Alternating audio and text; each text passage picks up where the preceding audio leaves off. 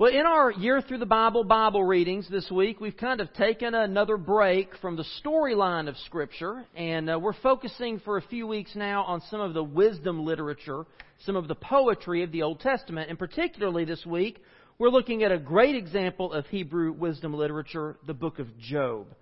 Now, we're not really sure who wrote Job or when it was written, but it beautifully and powerfully explores the difficult question of God's relationship to human suffering.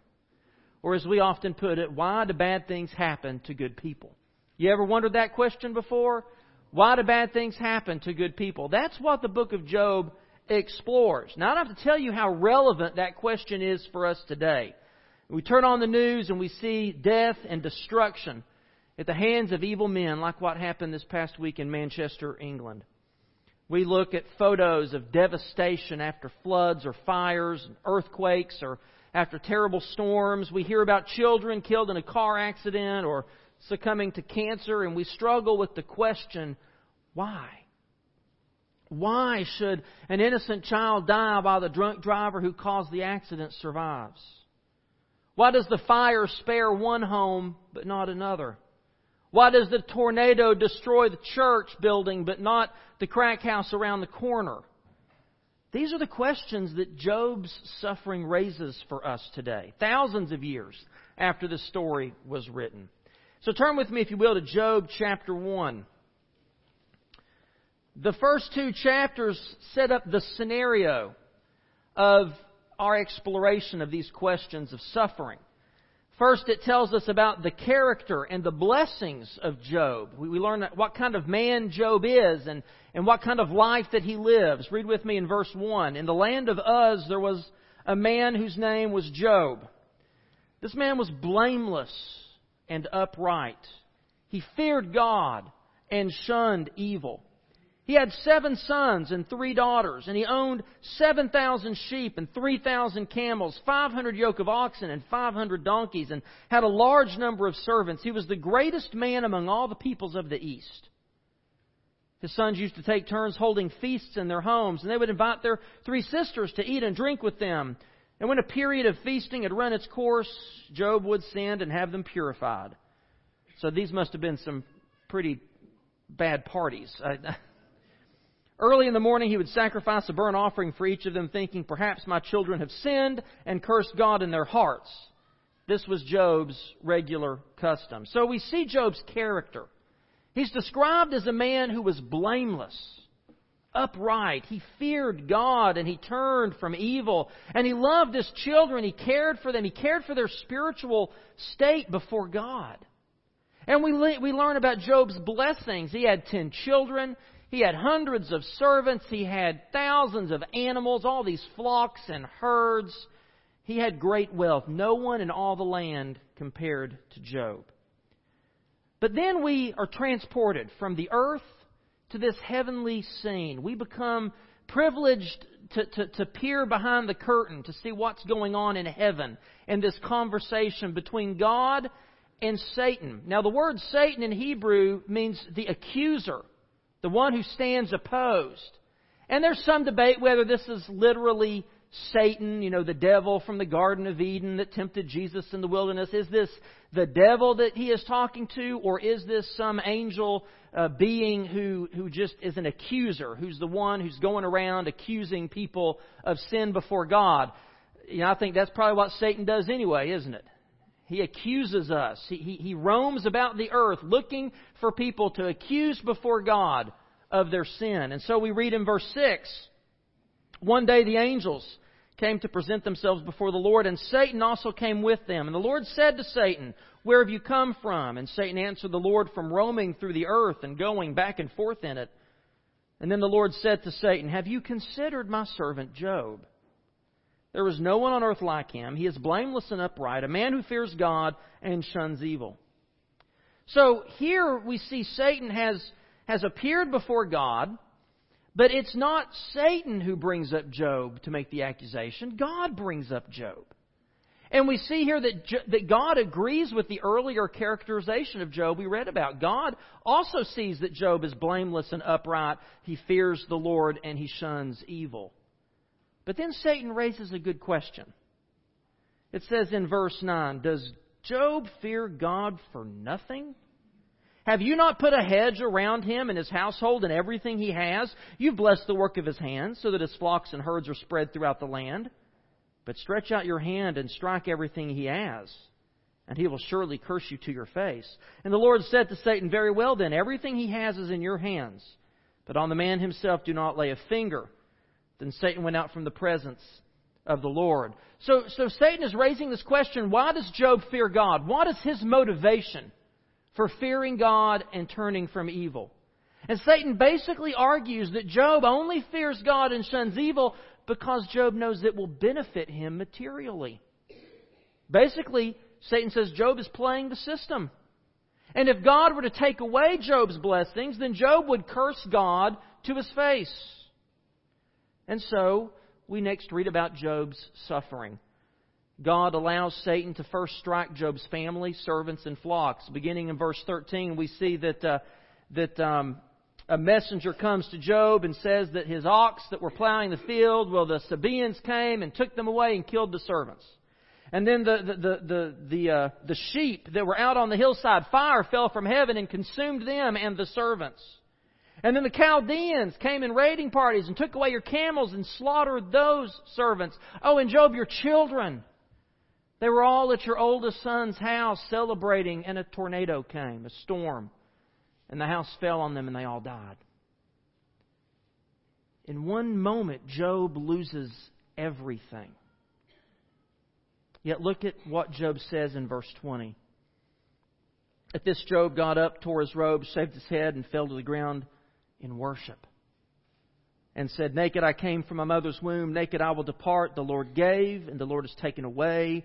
May the name of the Lord be praised." And in all this, Job did not sin by charging God with wrongdoing. Job doesn't curse God like Satan said that he would. So Satan comes back to the Lord and says that, anybody would say anything to spare their own life, to avoid any direct suffering. But if God were to allow Job to suffer a terribly painful disease, then Job's true character will be revealed. So Satan is allowed to strike Job with a horribly painful skin disease. And still, Job's response is, shall we accept good from God and not trouble? And still, Job does not sin in his words against God. But this does raise a serious question in Job's mind. Why am I suffering? And for everyone who knew Job, it raises the question, why are such terrible things happening to such a good guy? And so the second chapter ends with the arrival of Job's critics. First, it's his wife who encourages him to just curse God and die and be done with it. And then he has 3 friends show up, and at first they have a better attitude than Mrs. Job. They mourn and they weep with Job, and they sit silently with him for 7 days. And everything is great. They're comforting Job until they open their mouths. And then they undo all the good they had done. The comforting turns to criticism, the consolation to critique. And basically they argue that Job must have done something terrible to bring all this tragedy on himself. And so the first 2 chapters that set up the scenario lead us to the next section of the book, chapters 3 through 37. Let's read those together right now. I'm just kidding. No, chapters 3 through 37 is this debate.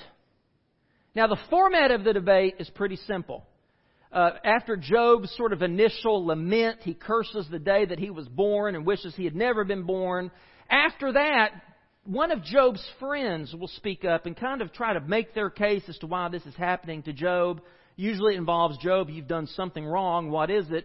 Job then responds and defends himself. And then the second friend will chime in, and then Job responds to that friend. And then the third friend chimes in, and Job responds to that friend, rinse and repeat 2 more times. And then at the end of this 3-cycle back and forth between Job and his friends, this mysterious 4th friend shows up, who was the youngest of the group, and so he kept silent through all of this. But finally, he's taken all he can stand, and this guy named Elihu comes in at the end, and he gives his little spiel, and that's the end of the debate. Now, there are 3 premises that Job and his friends are operating on in these debates, and this is really the crux of the book. The first one is this, that God is good and just. And as such, his character compels him to always act justly for the good of others. So that's the first premise. God is good and just, and everything God does is just, and it's for the good of others. Now, the second premise is called the retribution principle. And it's the idea that God has ordered the world so that good deeds are rewarded and evil deeds are punished. Or as we read in the New Testament, you reap what you sow. Now, this is an ancient idea. Job, a lot of scholars believe, is the oldest book in the Bible, that it was written before Moses even wrote Genesis, Exodus, Leviticus, Numbers, and Deuteronomy. So this is a very ancient idea, but it's one that's very much still alive today. Today we talk about you get what you deserve. Que sera, sera, what goes around, comes around. We talk about the idea of even karma in some of the Eastern religions. You know, we talk about you made your bed, now sleep in it, or he who lies down with dogs gets up with fleas. These are all the same idea. And so that's the retribution principle. And then the third premise, depending on who's doing the arguing, is that Job is either innocent or Job is guilty. The question is, has Job done something wrong to deserve what is happening to him? Now, Job's friends are arguing that if 1 and 2 are true, if God is good and just and always acts justly for the good of others, and if you reap what you sow, then, number 3, Job must be guilty of something. That's the friend's argument.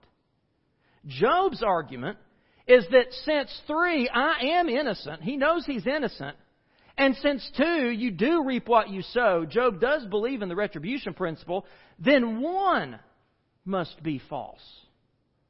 God isn't just. Or God is incompetent. He's just, but he's not just very good at his job. That's sort of where Job lands. And for 34 chapters, this is what Job and his friends argue back and forth, back and forth. And then finally, in chapter 38, God answers from the storm. Go ahead and turn to chapter 38. Job several times has demanded that God give him audience. God, you come down, hold court, and let me plead my case. And I've got some charges for you. I want you to answer for yourself. And finally, God obliges. He comes down in the form of a whirlwind, a storm. And from the storm, God speaks. And God basically tells Job and his 3 friends, and Elihu even, you're all wrong.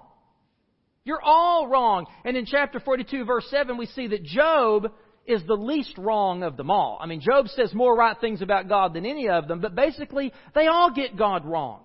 And God responds by taking Job on this whirlwind tour of the universe. And he begins with this argument where God is telling Job, who do you think you are? Who do you think you are, Job? Look at chapter 38, verse 2. Who is this that darkens my counsel with words without knowledge? Brace yourself like a man. I will question you, and you shall answer me. So Job spent all this time questioning God, demanding God to answer him, and God basically shows up and says, okay, Job, be a man. You answer my questions. And God begins to question Job. Now, if Job is guilty of anything, he is guilty of his own pride in his own goodness and his own arrogance in his understanding of how the world works. Job thinks he's got all of this figured out. So God takes the next few verses to demonstrate how complex and amazing is His creation and how limited is Job's view of creation and its Creator. For example, he says, look at the earth. Look at verse 4. Where were you when I laid the earth's foundation? Tell me if you understand. Who marked off its dimensions? Surely you know. But don't you love it when God gets sarcastic? Who stretched a measuring line across it? On what were its footings set? Or who laid its cornerstone? While the morning stars sang together and all the angels shouted for joy. God says, you weren't there, Job. You don't know how I did it. And then He points to the sea in the next few verses and He says, Job, I did all of this, not you. You weren't there. You don't know how I did it. In verse 19, God asks Job about the origin of light and darkness. Listen to this. What is the way to the abode of light? And where does darkness reside? Can you take them to their places? Do you know the paths of their dwellings? Surely you know, for you are already born. You've lived so many years. Don't you think sometimes God just wants to talk to us that way? I know I deserve it. God is saying, Job, you don't know where it is. You don't know how the light got there. But I made the light, Job. And then God asks him about the snow and the hail and the rain and the frost. Do you know anything about how to store up hail for the day of battle? Would you know how to cut a channel in the sky to make it rain on a land where no man is? And then God shows Job the wonders of the cosmos in verse 31. Can you bind the beautiful Pleiades? Can you loose the cords of Orion? Can you bring forth the constellations in their seasons or lead out the bear with its cubs? Do you know the laws of the heavens? Can you set up God's dominion over the earth? So whether it's the sea, the dawn, the snow, or the constellations, Job is ignorant and impotent. He doesn't know where they came from. He doesn't know how to make them work. He is surrounded above and below with mystery. And so are we. Even with all of our scientific knowledge and advancements, we are surrounded by mystery. I love what John Piper said. He said the scientific advancements of the last 200 years are like sand pails of salt water hauled from the ocean of God's wisdom and dumped in a hole on the beach while the tide is rising. In other words, God is not impressed with our so-called wisdom and scientific understanding. Rather than be impressed with all that we supposedly know, we should be overwhelmed by our ignorance. Just when we think we have something figured out, scientists make some other discovery. And they say, well, we thought it was this way, but now we think it's that way. And give them time, and they'll find some other thing to say, well, that doesn't work the way we thought it did. That happens all the time. God continues in chapters 38 through 39 to then point out all the animals that He created and for which He cares. He gave the lions and the birds the food to eat. And then in 39 verse 1 He says, do you know when the mountain goats give birth? Do you watch when the doe bears her fawn? Do you count the months till they bear? Do you know the time they give birth? They crouch down and bring forth their young. Their labor pains are ended. Their young thrive and grow strong in the wilds. They leave and do not return. He says, think of it, Job. I'm on top of all of these things. Every wild deer in Georgia that gives birth, I'm there. Every mountain goat in Switzerland, when they bring forth, I am there. I know their months. I care for their young. Think of it, Job. When a man sees a work of God like your suffering, can he see its connection to 10,000 other realities in the world like I can? If not, how will he dare to judge its wisdom? Look at verse 5. Who let the wild donkeys go free? That's not the same as who let the dogs out, by the way. Who untied his ropes? I gave him the wasteland as his home, the sea salts as his habitat. He laughs at the commotion in the town. He does not hear a driver's shout. He ranges the hills for his pasture and searches for any green thing. Even the wildness of unpredictable creatures are the work of God. When something seems wild and chaotic to us, still they are operating within God's ordered universe. Wild things are a part of God's design, and so are foolish things. He goes on in verses 13 through 18 to talk about the ostrich who walks away from her eggs. And he says, who made her forget wisdom? I did, Job. Even the foolish things are by design, and they have their own glory and their own purpose. Ostriches, and as hard as it is to believe, mosquitoes and gnats and fire ants. I gave them all a perfect design. And God goes on to point out the speed and power of the warhorse, the graceful soaring of the hawk, and asks Job, do these things run and soar at your command? No. So whether we're considering the prey of lions, the birth of mountain goats, the freedom of wild donkeys, the foolishness of the ostrich, the might of the warhorse, or the flight of the hawk, Job is ignorant and impotent. He didn't make them. He doesn't know how to control them. He cannot see what they are doing. And yet this ignorant Job presumes to question the ways of God. All of this leaves Job silent. Look at chapter 40, verse 3. Then Job answered the Lord, I am unworthy. How can I reply to you? I put a hand over my mouth. I spoke once, but I have no answer. Twice, but I will say no more. Job says, who are you? God says, who are you, Job, to question me? And then God says, you don't even understand my character. You don't understand my character. Look at verse 8 of chapter 40. Would you discredit my justice?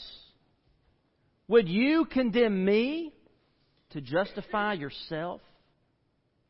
And is that not what Job has done? Remember, Job argues the retribution principle is true. I am innocent, therefore God must be the guilty party. See, Job does this. He condemned God to justify himself. Do you have an arm like God's? Can your voice thunder like His? Then adorn yourself with glory and splendor. Clothe yourself in honor and majesty. Unleash the fury of your wrath. Look at every proud man and bring him low. Look at every proud man and humble him. Crush the wicked where they stand. Bury them in all the dust together. Shroud their faces in the grave. Then I myself will admit to you that your own right hand can save you. Job and his friends thought they had God's goodness, justice, and power all figured out. Like it was some kind of mathematical formula. They thought they had God pegged. They put God in this nice, neat little box and wrapped it up with a bow. But they didn't understand God's character at all. And God proceeds to dismantle the first two premises of their arguments. He addresses the first premise. You see, God is good and just, yes, but God's character does not necessarily compel Him to act according to our good. At least not the way we think it is. We think we have this idea of what is good for us. But, it's like the old saying goes, Father knows best, right? God knows better than we do what is good for us. So we think, well, God is good and just. That means that He's going to act according to my good. He's only going to do what's beneficial to me. No. God is good and just, but His goodness and His justice compels Him to always act for His own glory. Look back at verse 10 there. He's speaking sarcastically to Job, but this is what God is concerned with. Then adorn yourself with glory and splendor and clothe yourself in honor and majesty. This is God's primary objective, to adorn Himself with glory and splendor, with honor and majesty. Because if God isn't glorious and majestic, He isn't God. And then we're all in a world of hurt. God is concerned first and foremost with His glory, not what you and I think is our good. God is good, but His goodness is this. He upholds His glory by bringing low the proud and giving the humble delight in His excellence. And then God challenges the second premise, the retribution principle.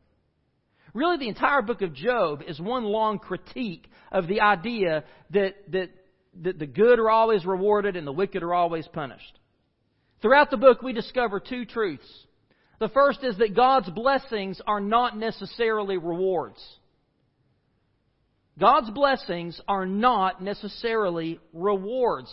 It's a dangerous thing to start looking at the blessings that you enjoy as somehow a reward that you deserved.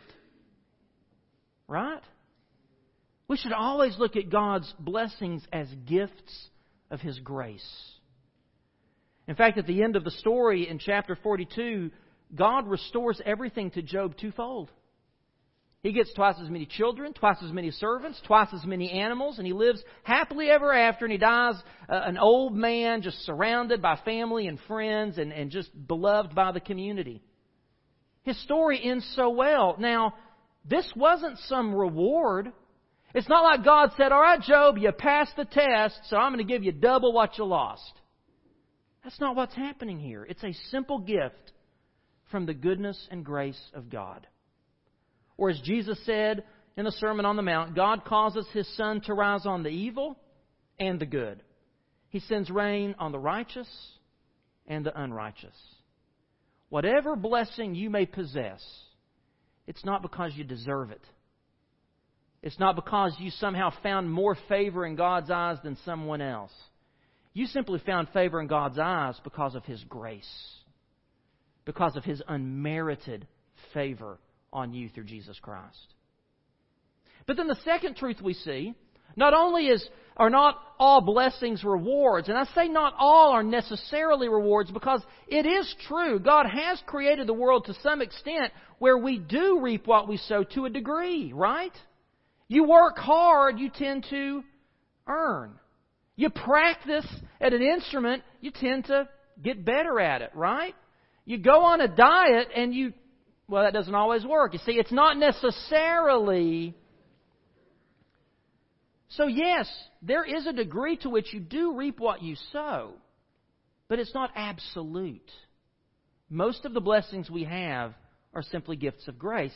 But it's also true that not all suffering is necessarily a punishment.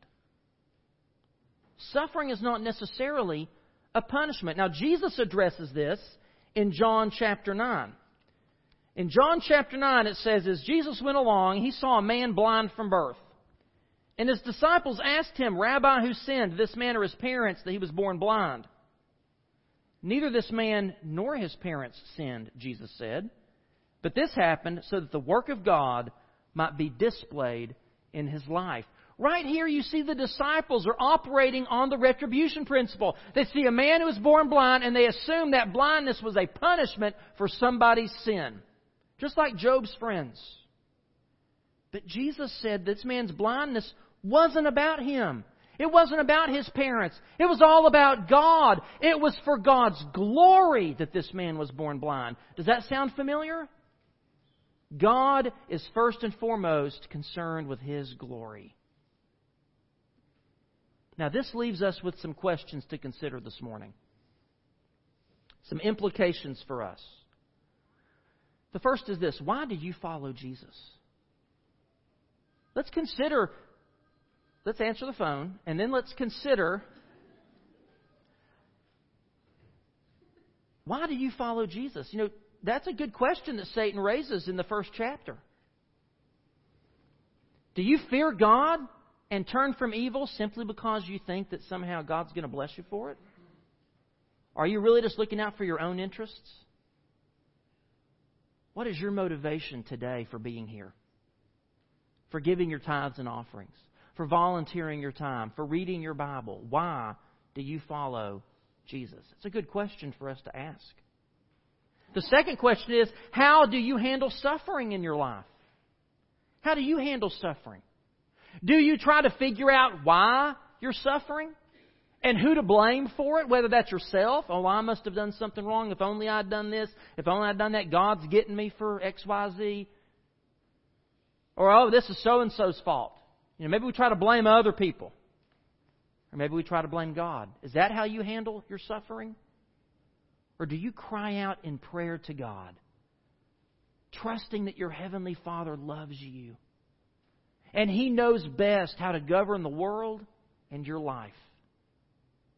Do you turn to the world's wisdom to understand what's happening and how you should respond? Do you look to your own supposed wisdom? Or do you turn to God's Word for wisdom and comfort? How do you handle suffering? And Job's story gives us some things to do when we face suffering, because we all will face suffering of some kind in this life, right? Maybe to differing degrees and in differing ways, but we all face loss and suffering. And the first thing we can do is trust God's sovereign will and His good, gracious, and just character. Trust God. Secondly, instead of looking at what God can do for your good, consider how you can live, even in your suffering, for His glory. Too often we live our lives according to what is going to benefit us. Even in coming to church, even in reading our Bible, even in praying and being a Christian, it's all about that we want good things to happen to us instead of living our life for the glory of God first and foremost. That's what Jesus meant when He said, "Seek first the kingdom of God and His righteousness, then all this other stuff will be added to you as well." It's all about your priorities. What are you seeking first? That all these things will be added to you and then for God's kingdom and glory? Or are you living first and foremost for God's kingdom and glory? Because if you're living first and foremost for all these things to be added to you, you're going to miss God's kingdom. You're going to miss His glory and His righteousness. Yeah, you might have all this stuff, but at the end of the day, if you're like Job and you lose it all, where do you stand? But if you seek first the kingdom of God and His righteousness, then you know you've got God. And everything else is icing on the cake. Live for His glory, not just for your own good. Number 3, rather than wonder why me when bad things happen, ask yourself, why not me? Why not me? You see, when we ask why me, it reveals a self-centeredness. It reveals the arrogance of our hearts. You're basically asking, God, why am I suffering this way instead of that person? It's as if you're saying, why should I suffer instead of that person? Think about that for a moment. The humble, Christ-like, and loving attitude is to say, why shouldn't I suffer? Because of my sin, do I not deserve eternal torment in hell? How can I question my suffering as if I didn't deserve eternally worse? I have no more rights to escape trouble than anyone else. Listen to what Jesus said about this in Luke chapter 13. Now, there were some present at that time who told Jesus about the Galileans whose blood Pilate had mixed with their sacrifices. And Jesus answered, "Do you think that these Galileans were worse sinners than all the other Galileans because they suffered this way? I tell you no. But unless you repent, you too will all perish. Or those 18 who died when the tower in Siloam fell on them. Do you think they were more guilty than all the others living in Jerusalem? I tell you no. But unless you repent, you too will all perish." Instead of thinking so highly of ourselves that we think we're somehow above that, or that we couldn't possibly deserve anything less than the good life of blessing and comfort, we should instead follow Paul's encouragement in Philippians 2 when he said, "Do nothing out of selfish ambition or vain conceit, but in humility consider others better than yourselves. Each of you should look not only to your own interests, but also to the interests of others." And then he proceeds to talk about how Jesus Christ, who is God, set aside His rights as God to intentionally come to this earth to suffer and die for us. And He is our example. We are to have His attitude and His mindset. How much more should we be willing to lay down whatever rights or comforts we have to suffer or even die for others? And is that not what we remember on Memorial Day? The men and women who did just that. They suffered and died for us. Number 4, consider your suffering from God's cosmic and eternal perspective. Paul said in Romans 8, "I consider that our present sufferings are not worth comparing with the glory that will be revealed in us." Paul says whatever we're suffering right now, it's nothing compared to the glory that will someday be revealed in us. And 1 Peter 4:13 tells us that glory is the very glory of Christ. He says, "But rejoice inasmuch as you participate in the sufferings of Christ, so that you may be overjoyed when His glory is revealed." A man named John Henry Newman wrote these words on a card for the father of a young man who died of cancer in 1877. He said, God has created me to do Him some definite service. He has committed some work to me which He has not committed to another. I have my mission. I may never know it in this life, but I shall be told it in the next. I'm like a link in a chain, a bond of connection between persons. He's not created me for naught. I shall do good. I shall do His work. I shall be an angel of peace, a preacher of truth in my own place, while not intending it if I do, but keep His commandments. Therefore, I will trust Him whatever I am. I can never be thrown away. If I'm in sickness, my sickness may serve Him. In perplexity, my perplexity may serve Him. If I'm in sorrow, my sorrow may serve Him. He does nothing in vain. He knows what He is about. He may take away my friends. He may throw me among strangers. He may make me desolate, may make my spirits sink, hide my future from me. Still, He knows what He is about. Now, how do we have that kind of attitude towards suffering? I mean, it sounds good right now, but when we find ourselves in distress, when we feel the unbearable pressures of life and its trials, how do we see our suffering from God's perspective? How do we have the attitude that says, why not me? How do we live a life that seeks God's glory above our own good? By seeking wisdom. By seeking wisdom. James chapter 1 says, consider it pure joy, my brothers, whenever you face trials of many kinds, because you know that the testing of your faith produces perseverance.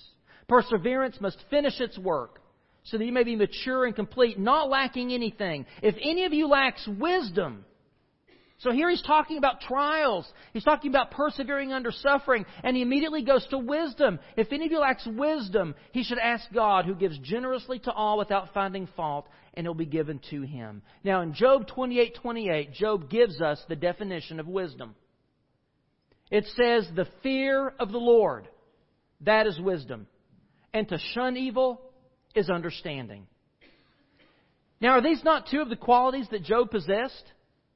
In 1:1, and then God also reaffirmed that Job was a man who feared God and shunned evil. So Job really was a wise man. It's no wonder that God said that Job understood him better than the rest of his friends. But having wisdom, being someone who fears God and turns from evil, listen closely, don't miss this. Having wisdom doesn't guarantee you won't suffer.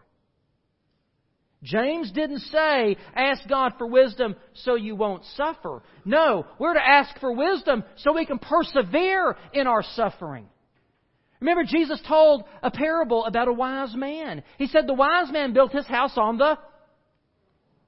All right, let's go back to first grade. The wise man built his house on the rock. And the foolish man built his house on the sand. Now, in the parable, a storm comes. To the foolish man only, right? No. The storm comes to both of them. But the wise man stood because he built his life on the Word of God. Wisdom doesn't mean you won't suffer storms in life. But it means that when the storms come, you will stand.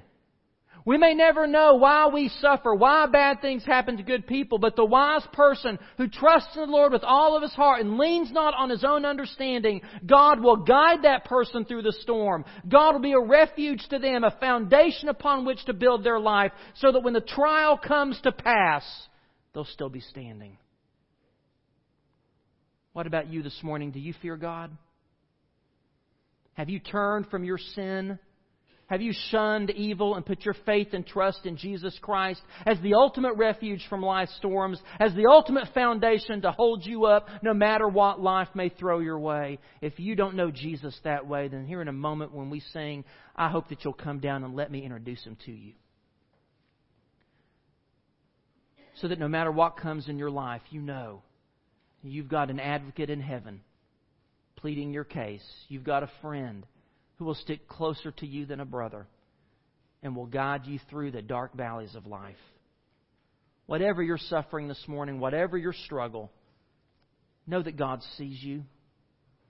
Know that He hears your pain and your cries. He knows what you're suffering and He cares. And God is able to strengthen you and He will walk with you through the valley of the shadow of death so that you fear no evil. And He will lead you out to the other side where He's got a table prepared for you and a house that awaits you. Know that His goodness and His mercy pursues you no matter what is going around in your life.